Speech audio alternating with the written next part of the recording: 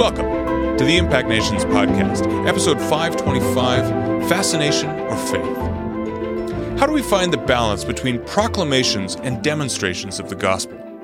Will Christians actually be judged by Jesus? And why is it that the church always seems to grow faster when it's under persecution? Well, this week, believe it or not, we're going to make it through an entire chapter of Matthew. So here we go with Matthew 11.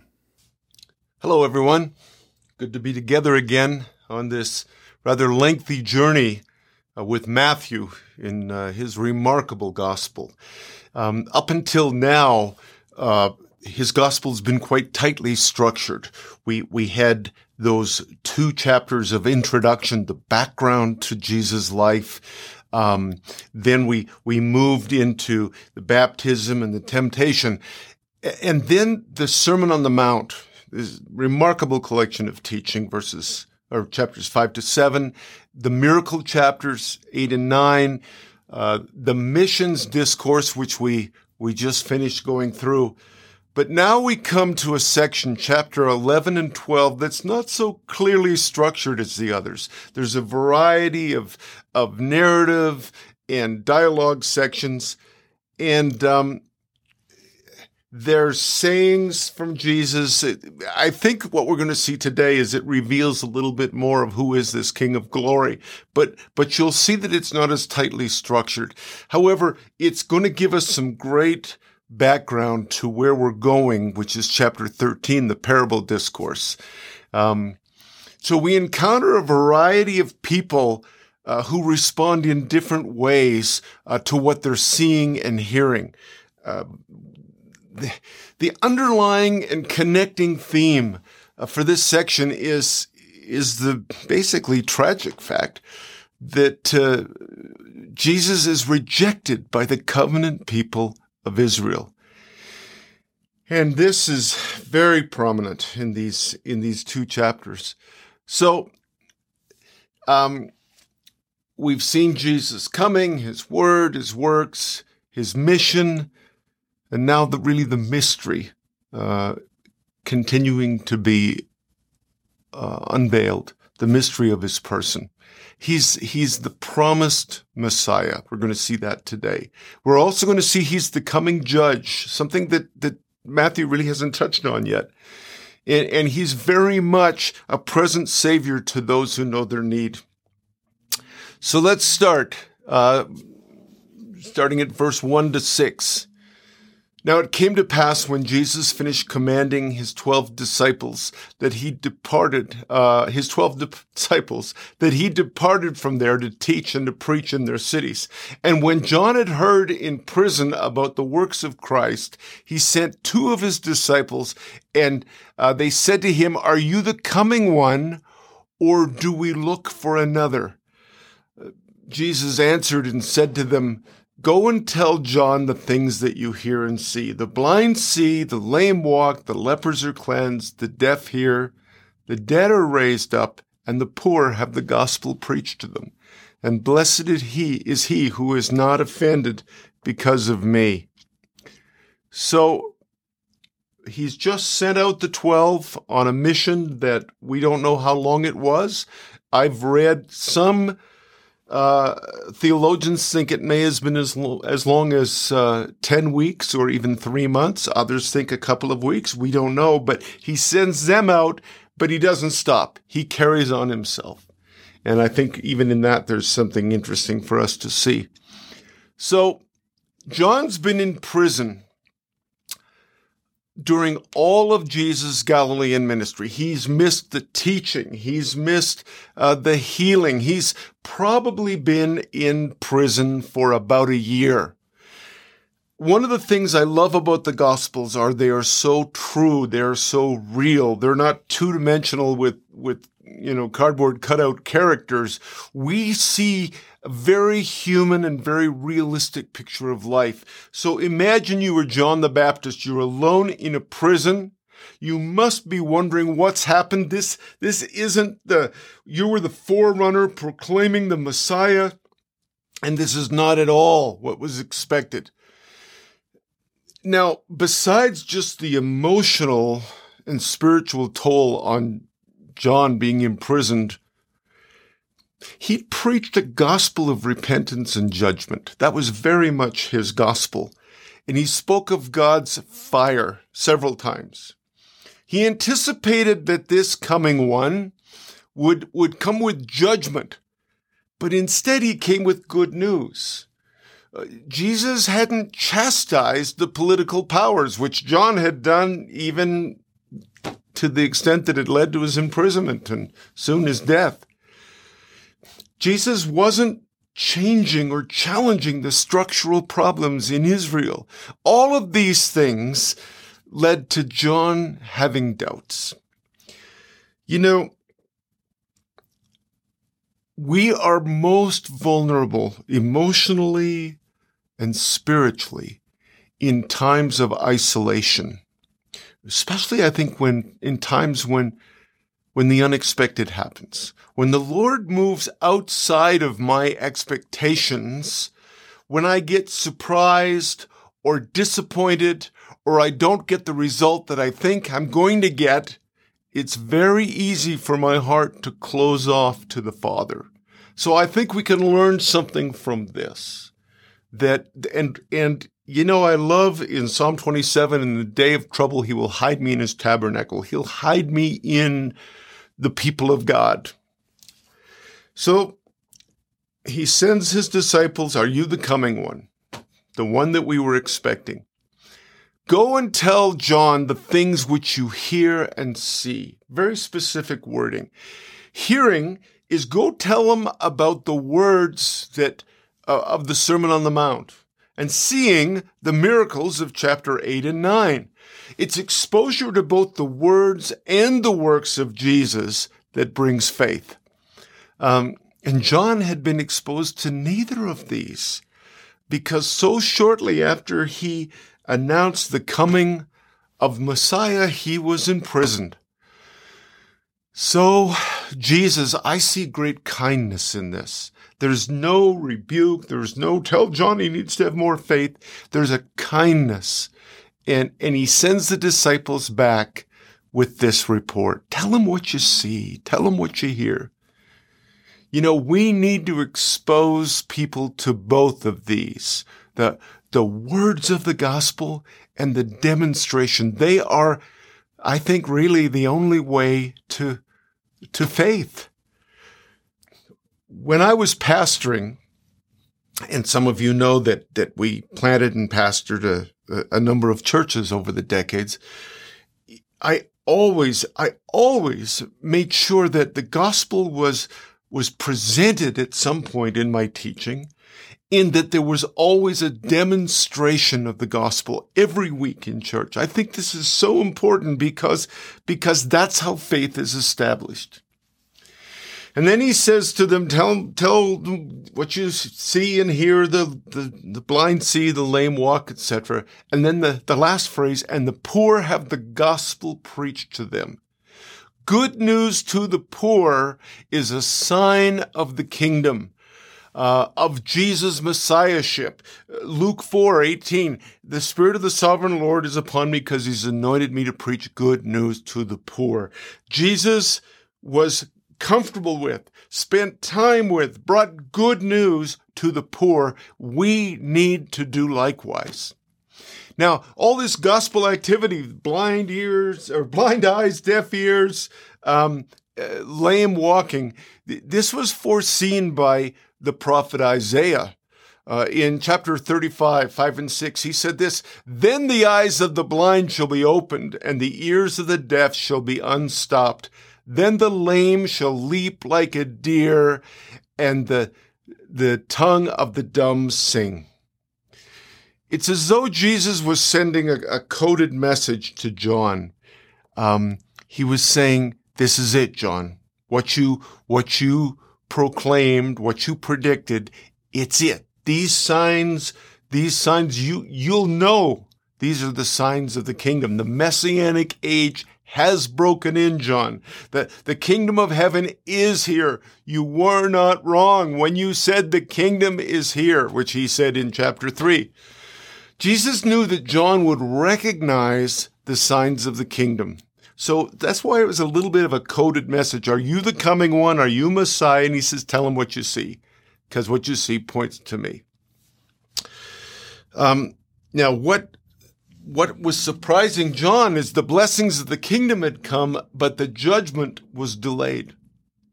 That term, the coming one, was well known in first century Israel. It referred always to the Messiah, and it related to the great Mosaic promise. It's in Deuteronomy 18:15. The Lord your God will raise up for you a prophet like me from among your own brothers. You must listen to him. You know, the first century, the Roman occupation was a time of particular anticipation, of excitement and anxiety that God was about to send his Messiah at this particular time.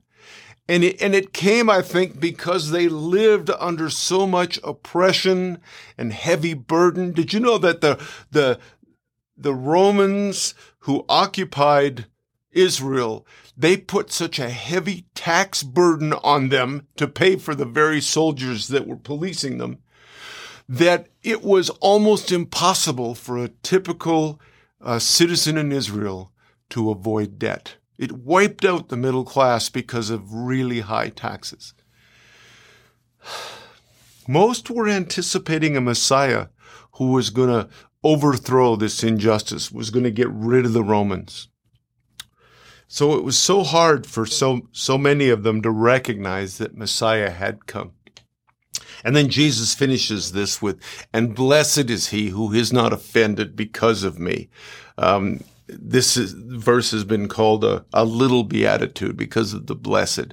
It's a challenge, I think, for us to re-examine our presuppositions about how Jesus should work, how he should work in us, how he should work around us. What blinded the Pharisees was that they could not see beyond their assumptions. So just a little application of this. Watch out when you hear, well, this is how God works. I think that's dangerous. I think it ties in with what we talked about a couple of weeks ago about inerrancy, that there's a rigidness. We know how God works. My wife, Christina, always says God is not a vending machine. If you hit A3, this is what you get. Jesus was speaking to John with kindness. John, bless you if you don't give up on me and the message, because I'm a different kind of Messiah than you were expecting, but I bless you. Well, let's move on, because now Jesus turns his attention to the crowd and talks about John the Baptist. Starting at verse 7, as they went away, that's John's disciples, Jesus began to speak to the crowds about John. What did you go out into the wilderness to look at? A reed shaken by the wind? What then did you go to see? Someone dressed in soft clothes? Look, those who wear soft robes are in royal palaces. And what did you go out to see? A prophet? Yes, I tell you, and more than a prophet. This is the one about whom it is written, see, I am sending my messenger ahead of you. He will prepare your way before you. Perhaps Jesus spoke to the crowd about John in this way in order to disarm any suspicion that his question, are you the coming one, any suspicion that it betrayed a wavering or a weakness. It wasn't based on that. It was based on a misunderstanding of the nature of Messiah's mission. Jesus was telling the crowd, remember what you've seen in John's life and ministry. It's so easy for us to get spiritual amnesia, isn't it? He says, don't forget it. There was never any weakness in him. He never succumbed to the numbing effects of luxury. That's why he said that about the soft robes. He says, remember John's strength and courage.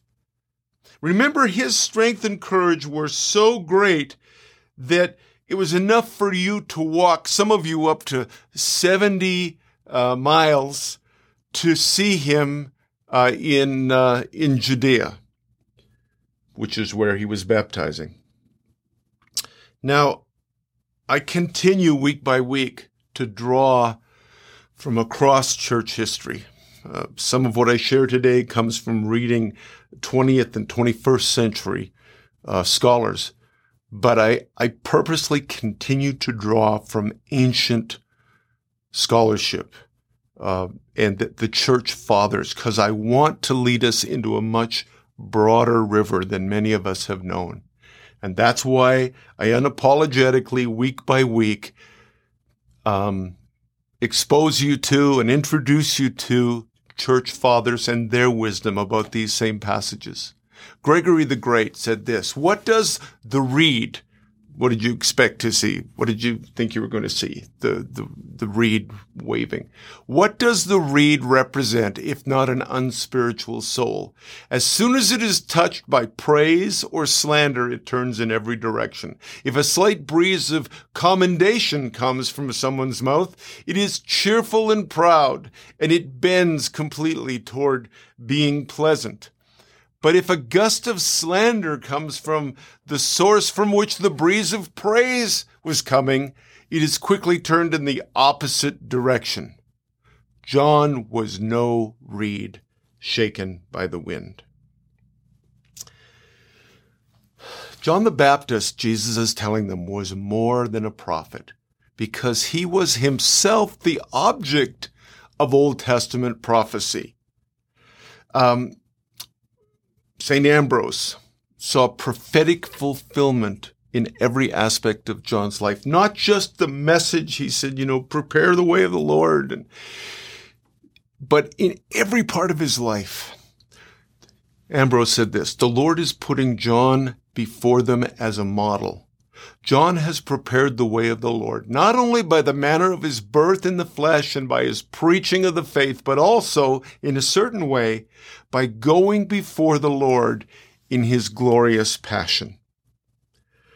Again, I encourage us to go back to church fathers, to look at some of the depths that have been gleaned and are waiting for us. Let's move on. Verse 11.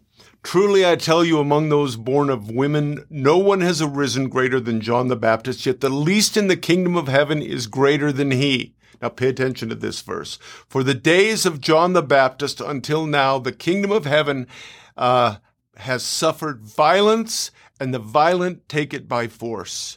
For all the prophets and the law prophesied until John came, and if you are willing to accept it, he is Elijah who is to come. Let anyone with ears listen. Jesus began to announce the kingdom precisely at the time when John was thrown into prison. The law and prophets were looking forward to something that was yet to come.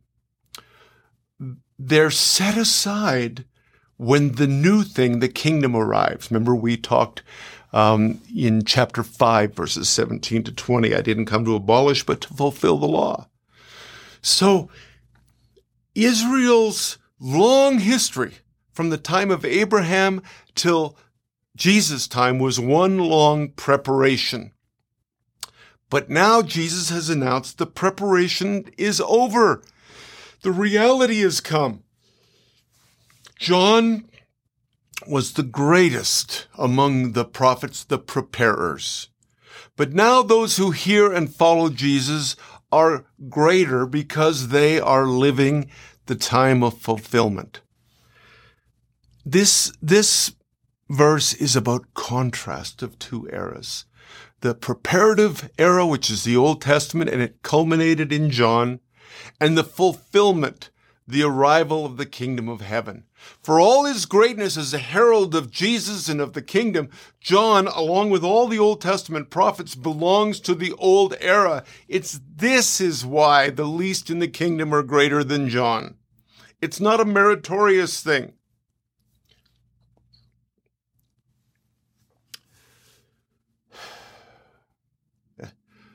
Brunner says this: if John is the greatest man ever born, and nevertheless, if the most insignificant person in the coming kingdom of heaven is greater than John, And what does this make Jesus, who is the bringer of that kingdom? Jesus is talking about John. Matthew is talking about Jesus. Readers are to think about God. That is the point. Now we're going to come to a really interesting verse. Verse 12, from the days of John the Baptist until now, the kingdom of heaven has suffered violence, and the violent take it by force. That's the New Revised Standard Version. But let me read the very same verse again in the New International Version. From the days of John the Baptist until now, the kingdom of heaven has been forcefully advancing, and forceful men lay hold of it. This verse is hugely debated among scholars. Is it that the kingdom is forcefully advancing and being taken by forceful people, or is it that there is violent attack against the kingdom? If you were to pull out 10 different translations, you'd find about 50-50 between the forcefully advancing and forceful men reading, or the has suffered violence and the violent take it by force. Even among the church fathers, there were different interpretations. For Hilary, the violence is about the violence of rejecting the gospel, because he understood that the gospel, it's like all of the cosmos is affected by and therefore hinges on the gospel. And so if it's rejected, it brings violence against everything. So here's what Hilary had to say. What violence? People did not believe in John the Baptist. The works of Christ were held to be of no importance. His torment on the cross was a stumbling block. The violent irony is that his own people rejected him while strangers accepted him. His own people speak ill of him while his enemies embrace him. The act of adoption offers an inheritance while the family rejects it. This is what is meant by the phrase, the kingdom of heaven suffers violence. The glory that was pledged to Israel by the patriarchs, which was announced by the prophets, which was offered by Christ, is now being seized and carried off by the Gentiles. Excuse me. Clement sees it this way, Clement of Alexandria. And the kingdom of God belongs not to those who are sleeping and lazy, but forceful men seize it. For this is the only good force, to force God and seize life from God. You see, these two church fathers are each embracing the different reading, one from each. Now, for years, I have taught that forcefully advancing interpretation. And frankly, it reflects my bias toward pressing forward in mission and in ministry.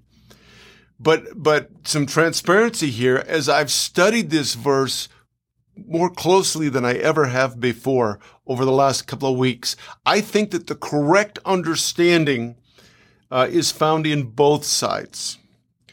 The kingdom is forcefully advancing.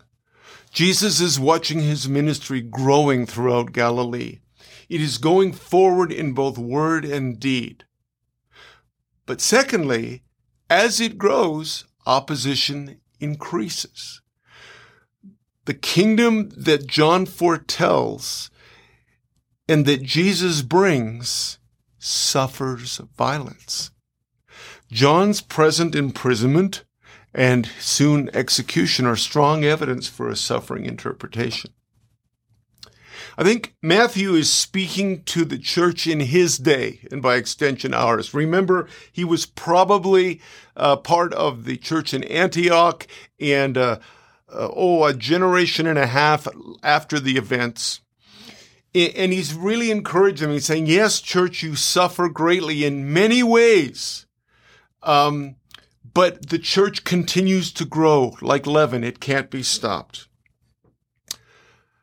So here's some of the ways that violence came against the kingdom when Jesus was speaking. John's imprisonment. Attacks from Jewish leaders are now beginning to intensify, and they're going to just accelerate through his gospel. Another way it suffers violence is the distortion of the messianic expectation in Israel. They were expecting a political and a military leader.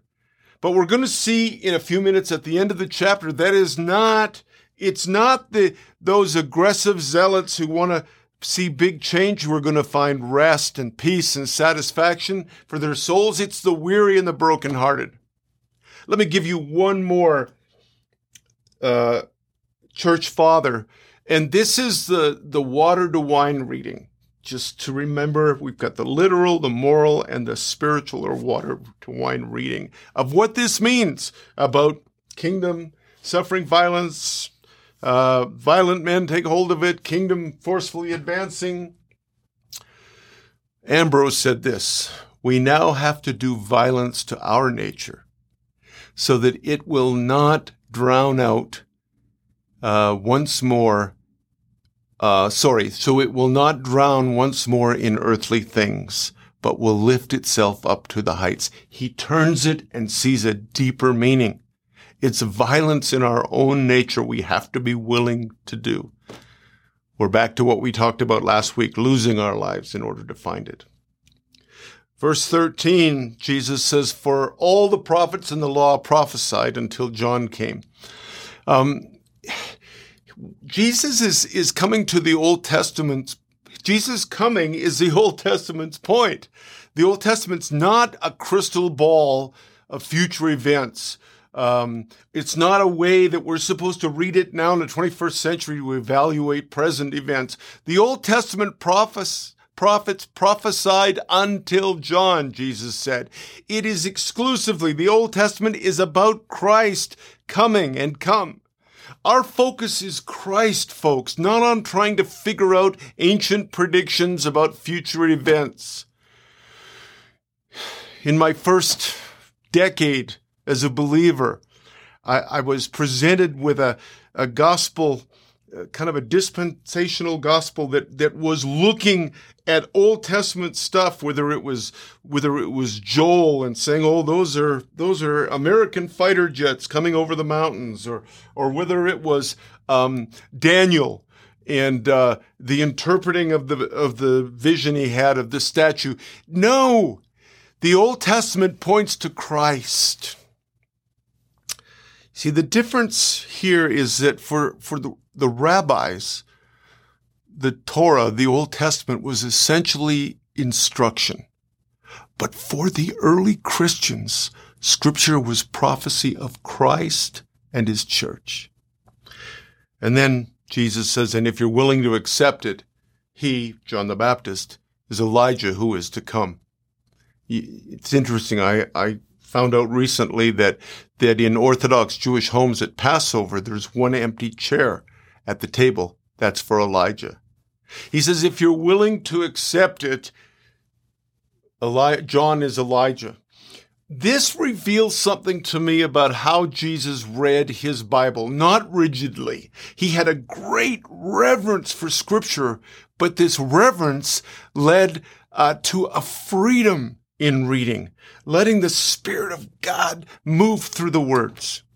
Jesus is not saying that John is Elijah reincarnated. We know in Luke when Elizabeth began to speak out a prophetic prayer, that John came in the spirit and power of Elijah. Elijah confronted Ahab and Jezebel. John confronted Herod and Herodias.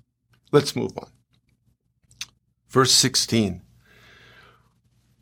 "But to what will I compare this generation? It is like children sitting in the marketplace and calling to one another. We played the flute for you, you didn't dance. We wailed, you didn't mourn. For John came neither eating or drinking, and they say he has a demon. And the Son of Man came eating and drinking. They say, look, a glutton and a drunkard, a friend of tax collectors and sinners. Yet wisdom is vindicated by her deeds." he's talking about a generation that is unwilling or unable to respond to his message. This generation has failed to even grasp what Jesus' ministry is about. And they did the same thing with John. They said, oh, he's too vigorous. He's too extreme. And then they're saying Jesus is not extreme enough. He's too inclusive. And yet they came. This is what I think Jesus is getting at. The overall result of both ministries is that they gathered. This is interesting. This is happening. But it's largely been just passing interest and excitement till the next thing comes. There was no permanent change. There was more fascination than faith.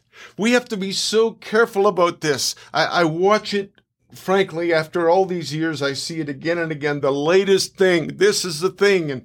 And that people swarm to it in conferences or in websites or whatever. I'm not saying don't go to a conference and don't read website, but there's this crowdsourcing. There's this crowd momentum toward the latest thing, but no permanent change. You know, this is why I made a decision years ago, painfully, when the Lord spoke to me while I was on a platform in India with 50,000 people in front of me. And he said as clear as a bell to me, "What are you doing here?" And I said, "I'm going to minister." And he said, "I never told you to do this." I'm standing there in front of this massive crowd. I said, "Now you tell me?" But it was his kindness. He had to break through. I had an old paradigm. Get as big a crowd as you can. Preach Christ. Have them raise their hand. I don't do large meetings anymore because I don't want what he's talking about here, this fascination, this kind of momentum. We're called to make disciples wherever we go with Impact Nations. When we do an outdoor meeting, and purposely we tend to do them in anywhere between 300 and 800 people, we only do them when we've done the work ahead of time with our local partners and we've got disciplers ready and they follow up with every single person and invite them into house church. That's an aside. But what we're looking for is permanent life change, not something that's passing and interesting.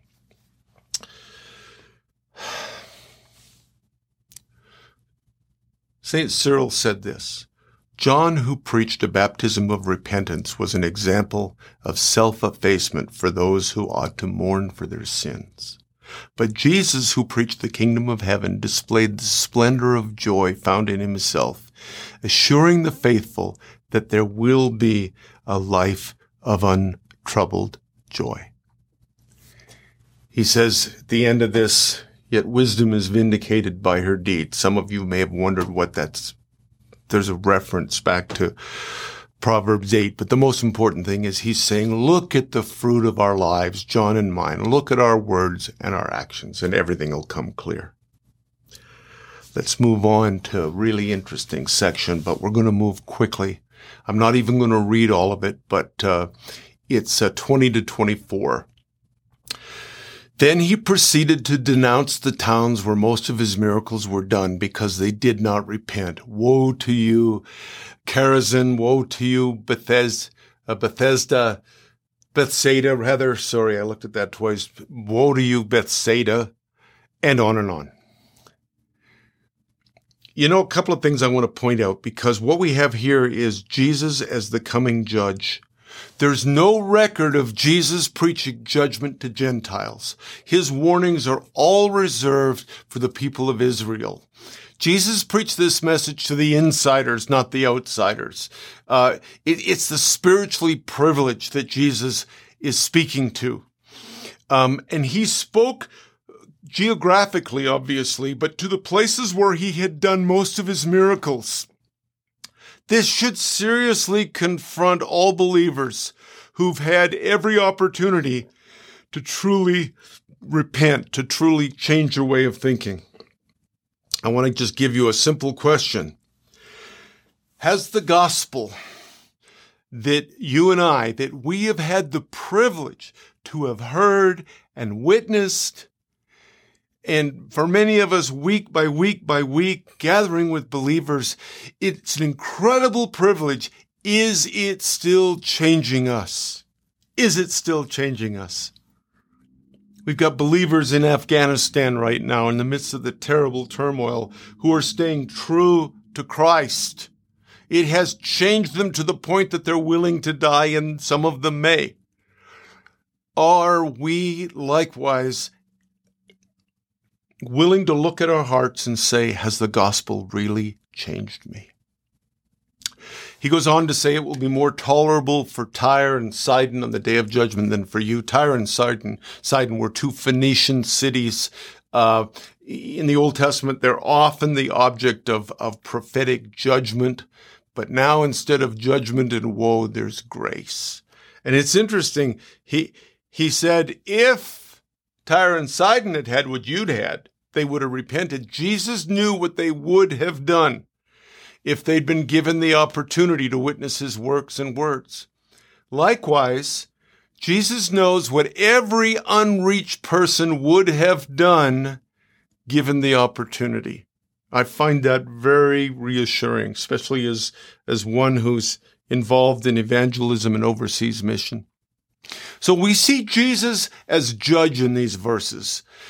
Folks, it is a mistake to think that there will not be judgment for the followers of Jesus. I'm still surprised how often I discover people thinking that if they're believers, if they're in Christ, if they prayed a sinner's prayer, whatever their measuring stick is, that somehow they bypass all judgment.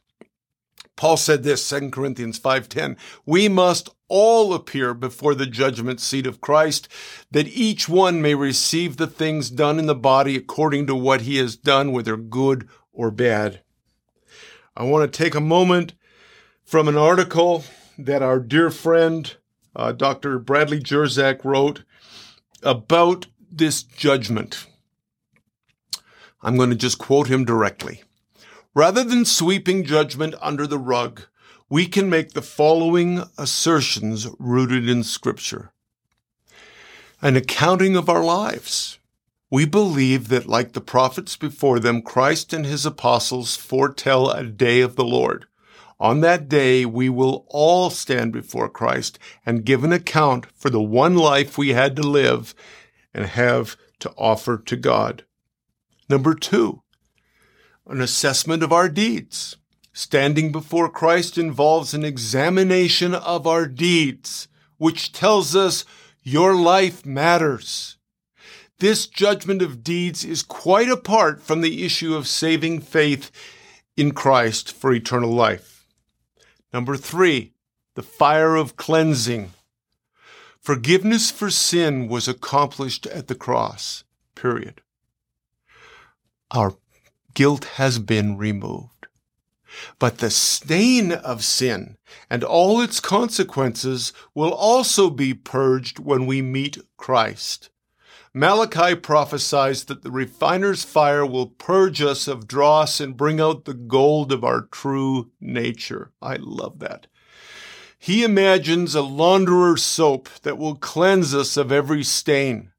Similarly, Paul says in 1 Corinthians 3 that the fire of judgment will consume the wood, hay, and stubble in our character.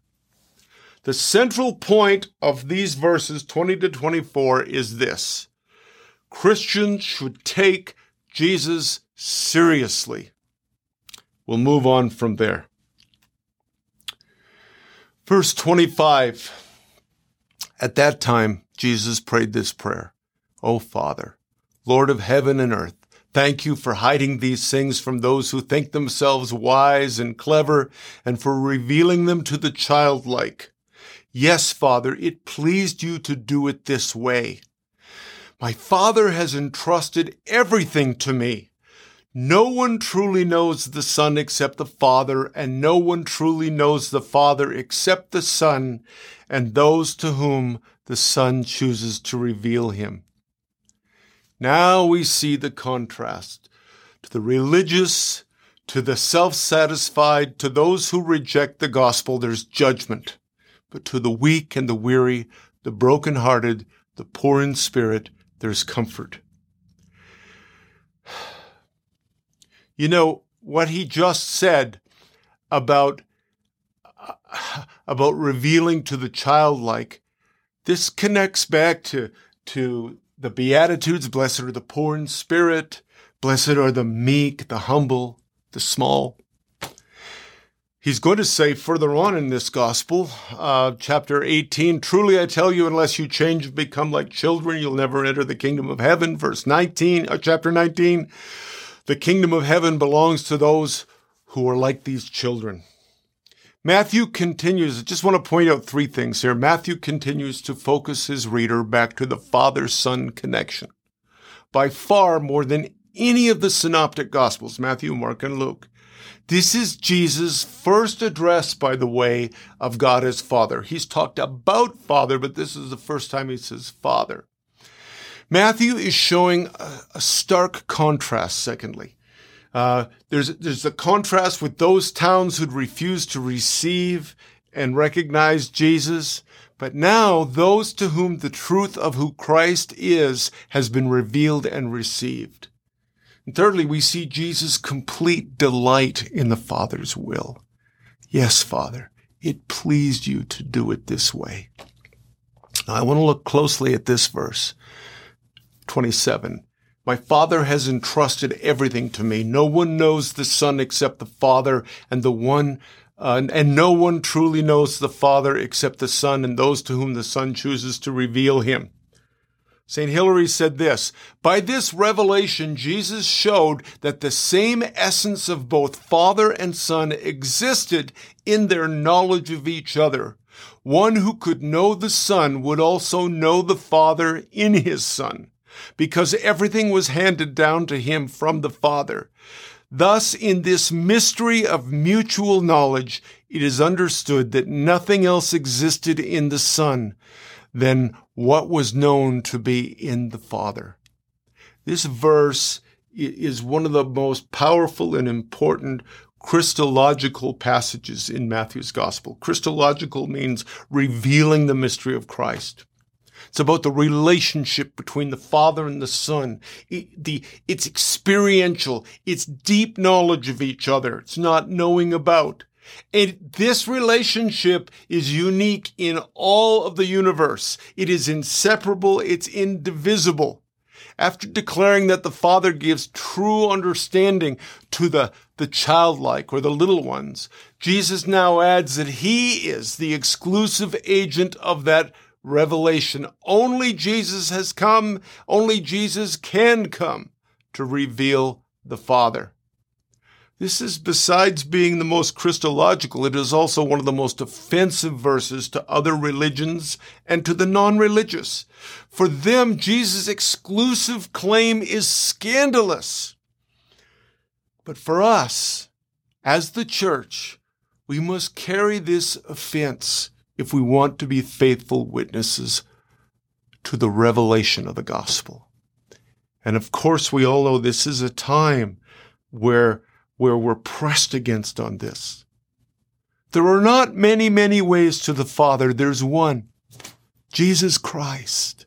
He's full of grace. He's full of truth. We're going to finish with a wonderful, gracious passage, but he's the only way to the Father. Verse 28 to 30, then Jesus said, come unto me, all you who are weary and heavy laden, and I will give you rest. Take my yoke upon you, let me teach you, because I am humble and gentle of heart, and you will find rest for your souls. For my yoke is easy, and my burden is light. I just said that from memory, and I realize the wording's slightly different than the translation I gave you, but it's from memory because I have loved this passage. I love this passage since I first encountered Christ. This is both the promised rest in the midst of their present reality, but it's also eschatological, final rest. Revelation 14:13. Yes, says the Spirit, they are blessed indeed, for they will rest from their hard work, for their good deeds follow them. When he says, come to me, it's like a counterbalance that Matthew is giving us to verse 27, where he says, only the ones to whom the Son chooses come to the Father. This isn't restrictive. It's open to all. The only requirement is to recognize our need for help. The wise and intelligent may ignore this, but the little children know their need.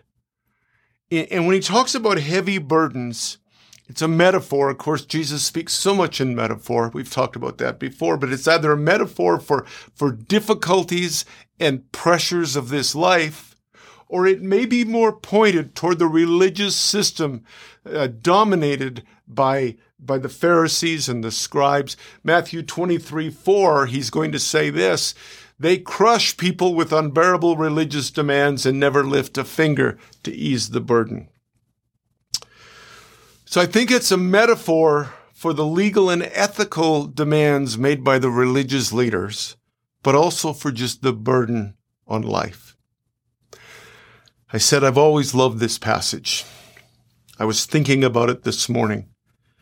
Why do I love it so much? And I started to jot some things down, and it just kept coming and coming and coming. I thought I'd finished preparing for this, but I love it because it stirs in me a fresh love for Jesus. And I love him because he first loved me while I was yet a sinner. Romans 5:8. It stirs a love for me every time. It brings in me a deep appreciation that he's invited me into a family of outsiders, of broken. I don't have to have it all together. I still remember the amazement of that when I embraced Christ and the gospel. It seemed too good to be true. I don't have to have it all together. And I'm surrounded by people who don't have it all together. This passage brings me comfort when I need it. Often I think of this passage, come to me all who are weary and heavy laden. I will give you rest. And his words point me toward my ultimate destination, an eternity spent with him in the eternal company of brothers and sisters across time. These words express Jesus' unlimited inclusion. This is thematic through the Old and New Testament. Isaiah 55, is anyone thirsty? Come and drink, even if you have no money. Come take your choice of wine or milk. It's all free. Come with your ears wide open. If anyone has ears, let him listen. Let him hear, right? He says, listen and you'll find life. I will give you all the unfailing love that I promised to David. This is the inclusive gospel. This is why Jesus stood up on the last day of the feast, of the festival in John 7 and said, come unto me. Anyone who thirsts may come to me. Anyone who believes in me may come and drink. For the scriptures declare rivers of living water will flow from his heart. The invitation is for everyone, anyone who is thirsty. You know, this is why when I do outreach in various countries, as I'm standing there, I will often, as I'm inviting people to come forward, I know there's others standing back and they've excluded themselves. It's a self-exclusion. I don't qualify. I've messed up too much. Whatever the reason is. And I always say, you come too. This is for you. You come too. And to be honest, when they hear it, they come. It's the power of the gospel. And you know, Matthew is, in these words, he's emphasizing the motivation of Jesus' life. Remember in chapter 9, verse 36, when Jesus saw the crowds, he had compassion on them because they were confused and helpless like sheep without a shepherd. So let's wrap this up very briefly. The gospel is for all who will respond to the incredible truth of his invitation. That's why he said, it is finished. It is finished. It's done, and it's for everybody. It's not for everybody who will pray a certain prayer or do a certain thing. It's already done. the restoration of all things. He's in all things. Whew. This is an invitation that puts all our expectations upside down, because we've been trained our whole lives that we've got to earn things. We've got to do it right, avoid doing it wrong.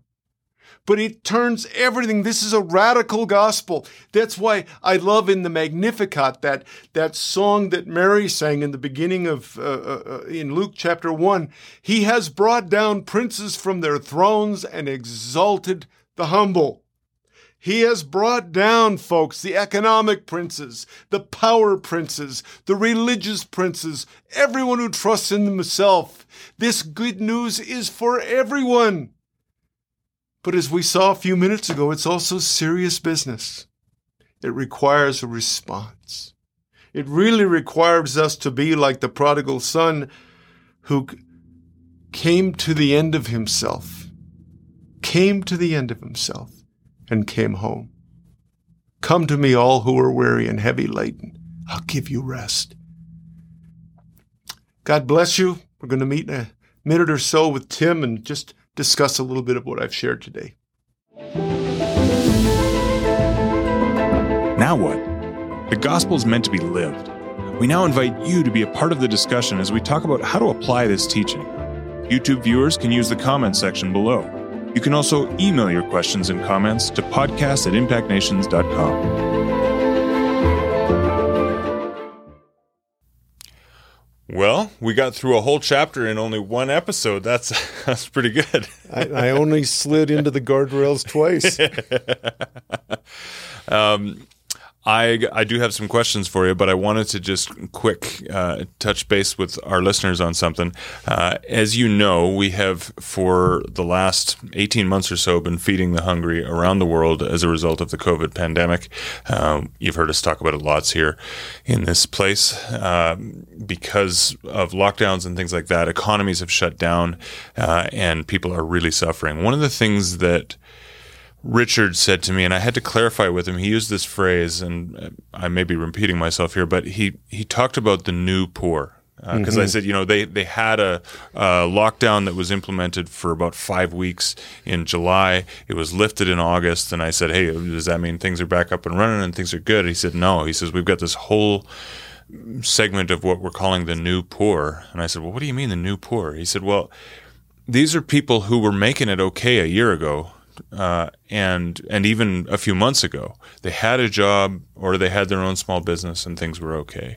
They were able to provide for their families. But since this most recent lockdown was so harsh, their employer has shut down, gone bankrupt, whatever. Their own business has gone bankrupt. They had to basically sell anything they had to eat, and they're left with nothing. And these are folks who, he said, were accustomed to being able to provide for their families. He said, It's so heartbreaking to see these men. We saw a video actually of one man who had come to our feeding center in Kalonga, Uganda. He was holding his machete, which was his tool, and he said, look, I have tools. I'm ready to work. Please, somebody put me to work. He says, this is wonderful. Thank you for feeding me, but I got a whole family, wife and children back home that I have to provide for, and I want to provide for them. I'm ready to work, and there's nothing. And so he took a few small meals, whatever he could carry with him, and he went back to his own village. But we're hearing from Richard that this is happening all over the place. Yeah. And so the need is still really great. The Impact Nations family, truth be told, has been unbelievably faithful in the last 18 months. Our count is at 2,390,000 meals right now since March 26th of 2020. You guys have been incredibly faithful, but we can't give up. We can't stop. I wish it weren't so, but the need is still great. If you head to impactnations.com/feeding, you can give today. We are seeing inflation around the world. I mean, we're seeing it here in the United States too, but certainly in these nations, meals are getting more expensive. But we're still able to do it pretty cheap. Generally speaking, for about a quarter, you can provide a meal. So I'll let you do the math on how much you want to give and how many meals you want to provide. But impactnations.com/feeding, whatever you can give. By the way, those funds, 100% of them go directly to feeding. We cover the cost of the credit card charges. We cover the cost of wire transfer fees to get them there.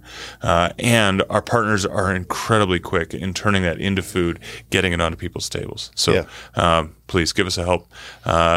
We can do this together at impactnations.com/feeding. All right. Now, Matthew 11. One of the things that I wanted to touch on, if you could just spend a little bit more time on it, you talked about see and hear, and really equated that to the gospel must be both demonstrated and proclaimed. Yes. And we got to find that balance. Yes. And that's something we talk about a lot here, right in our mission statement, is we are going to demonstrate the gospel both supernaturally and practically. We're going to preach the gospel. What's the risk on either side? What's the bigger risk? Is the bigger risk that we're going to get all into demonstration and forget to proclaim the gospel? Or is the risk that we're going to get so much into proclaiming the gospel we forget to demonstrate the good news? Well, I think historically, the weight is much more on preaching the gospel and not demonstrating it. And I've said many a time, if talking would do it, it would have been done a long time ago. Yeah.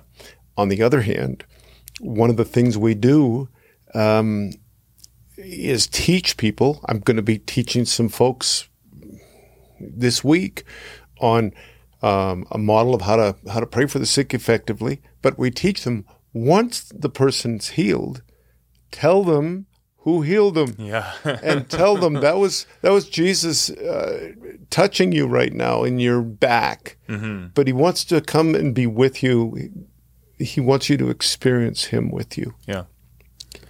And I think that's, for us at Impact Nations, I tend to think that the thing we have to reinforce is the proclamation. Sometimes we can, especially in our ongoing programs, such as Skills in Business and stuff, is to remind our partners, remind one another, we can't stop proclaiming the good news of Jesus Christ. It would be easy to just do the programs, get the food to the poor, get the training to those who need to become more self-sustained, but forget to build in discipleship, to forget to say, hey, it's Jesus who is bringing this meal to you.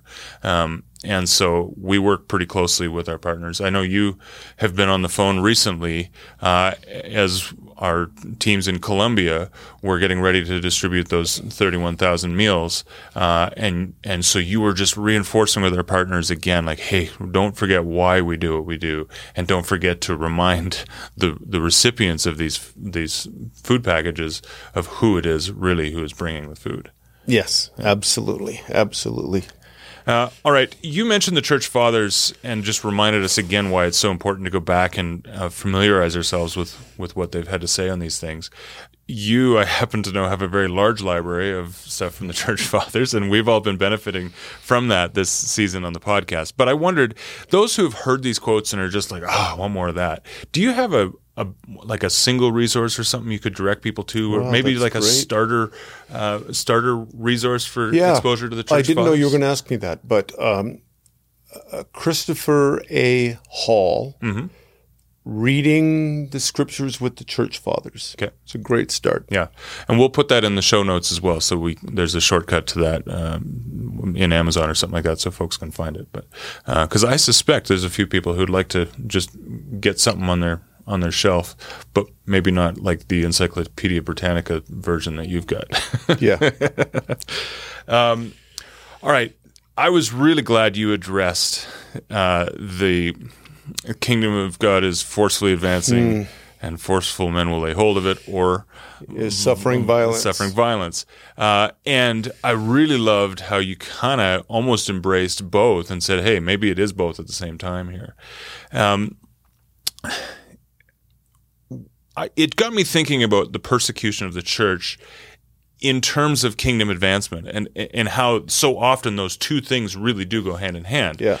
Where in those nations where there is so much persecution, and in fact, at times the gospel has just been made outright illegal, And yet the church seems to advance the most quickly there. And we see, the underground church just exploding in some nations and stuff. Why? And why doesn't the church advance as rapidly where there isn't persecution? Boy, that's a great question, to which I wish I had a great answer. Proportionately, in terms of ratio, the church grew fastest in the first 300 years when it was persecuted. Yeah. After 313, persecution ends, slows down in the growth. Why? I think it's this. I work closely with persecuted Christians in Asia. Yeah. I think it's because they know that when they come to Christ, they're all in. They've got to be all in to survive, really. And so people have already paid a price in their mind, in their determination, in their hearts, that when there's persecution, that's not a surprise, and they realize they're following Christ. Yeah. When we're not in an environment that is socially, economically, politically challenging, disadvantageous, then I think it's so easy for the gospel to move away from the center of our lives and become an important spoke in our lives, but move away. Yeah. And so I think it's that, again, as I spend time, in the Asian country I particularly work in, they know when they say yes to Jesus, they're all in because they know what it's going to cost. But because of that, they're passionate because they're all in, right? Yeah. And so they become disciples who disciple who disciple. Yeah. It's the passion. Good. All right. One last question. I'm looking at the time, but I want to squeeze in one more, and maybe it's a really short answer, or maybe it's just too big of a question, and you can say we'll do it later. But verse 27 finishes with, "No one truly knows the Father except the Son, and those to whom the Son chooses to reveal him." And that phrase always kind of bumps up against me, those to whom the Son chooses to reveal him. Like, does Jesus choose not to reveal the Son to some people? That's a weird thing to say. Yeah, it's really interesting. I think this is a classic of where we have to look at the larger context of what Jesus and the gospel is about. I mean, we know in the epistles it's not God's desire that anyone should perish. Indeed. Well, and you finished up today by saying again and again how inclusive this gospel is. Yes, but that is a challenge for us. And it could be, I don't know, it could be that as Jesus was saying this and Matthew was recording it, that it's a little bit like a first cousin to rhetoric. It was hey, this is important now, and you want me to choose that you have this. Right. And right now what I'm telling you is the evidence of my choosing that I want you to know the Father. Yeah. So perhaps a slightly different translation might read, "Hey, you only see the Father through me because I chose to reveal him. Like, you're seeing it now, and that was my choice. Like, I chose to come to this place today to reveal the Father to you." And a couple of translations say desire, not choose. Wow. So I think that may be it. Yeah. He's stirring people. He happens to be brilliant. Yeah. and he knows when to comfort. He knows when to challenge. Here we see the clearest example, don't we, of Jesus as judge that we've seen so far. And I want people to take it seriously. Yeah. And we're in an era, I love the beautiful gospel. I love the grace of God, but that doesn't mean I'm casual about it. Yeah. I'm never, ever casual, and we must not be casual about our faith. Indeed. Yeah. Good. Well, that wraps up this episode of the Impact Nations podcast. Thank you so much for joining us again. We will see you again next week, Thursday at 3 p.m. Mountain Time. We're here every week at that time. We'd love to see you live at YouTube or Facebook. We're in both places at 3 p.m. on Thursdays. Otherwise, be sure to get the audio delivered directly to your device so that just comes to you and you can listen to that on your way into work. If you have any questions for us, by the way, we'd love to hear from you. You can write us at info@impactnations.com or just throw them into the chat as we're recording the episode, and we'll be sure to follow up on those. That's great. Thanks so much. Have a great week.